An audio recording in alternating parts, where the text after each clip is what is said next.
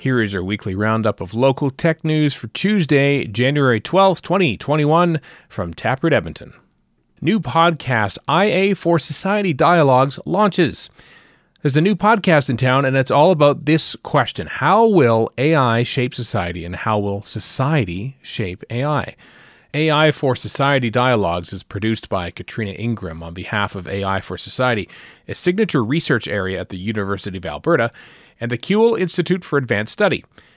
It introduces listeners to some of the researchers, quote, who are constructing and using AI in ways that will shape our world. In the first 3 episodes, you'll be able to hear Dr. Jonathan Schaefer talk about the University of Alberta Computer Science Department.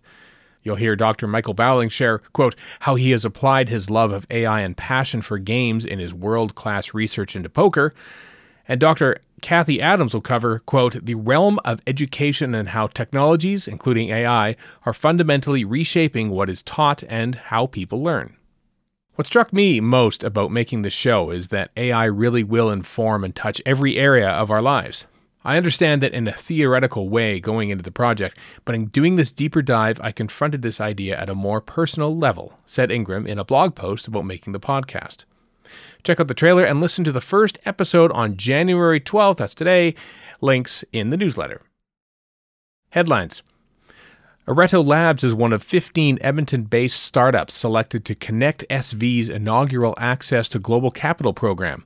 Quote, Areto Labs builds bots for companies to deploy inside their digital communities like Slack and Twitter. These bots post positive, inclusive, culture-shaping messages and at the same time uses AI to measure and display sentiment analysis, says the LinkedIn post about the announcement. Areto Labs is also featured by Edify in an interview about how it's aiming to make democracy more inclusive. A new University of Alberta observatory is opening at Miquelon Lake Provincial Park. It's a comfortable way to get people interested in STEM studies and careers. I think almost everyone looks into the sky and wonders what's out there. This will be a really exciting adventure for people, said Ray Matrunek, a research assistant at the station. Startup TNT has teamed up with the Alberta Clean Technology Industry Alliance, Foresight, and Energy Futures Lab to present the Alberta Clean Tech Investment Summit on March 11th. They plan to raise over $100,000 for a local clean tech company while also training new investors to become confident angel investors. Applications for the next cohort of machine learning developer interns in the AltaML Applied AI Lab open soon. AltaML is having a Q&A session on January 22nd with alumni and leads for anyone interested in applying.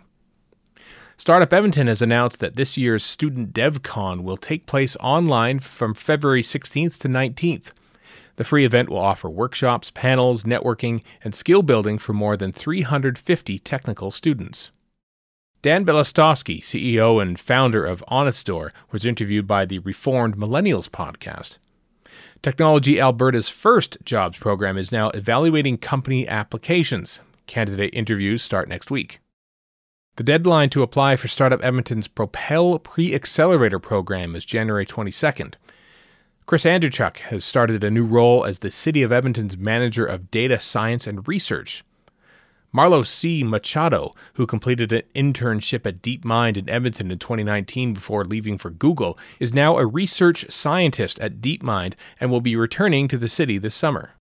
Pune Gorji, a master's student in Russ Greiner's Artificial Intelligence Lab at the University of Alberta, was one of 13 Edmontonians who died when Ukraine International Airlines flight PS752 was shot down minutes after takeoff last January.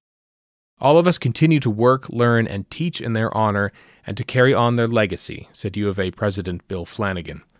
We will not forget the contributions of these remarkable individuals. That's it for the audio version of Taproot Edmonton's Tech Roundup. Find more details and all of the links in the Tech Roundup newsletter, which is in your inbox now if you are a subscriber. If you're not a subscriber yet, visit taprootedmonton.ca to join. This roundup is created by Emily Rendell Watson of Taproot Edmonton and read by me, Stephen Shapansky of Castria. If you have any questions, email taproot at hello@taprootedmonton.ca. Thanks for listening.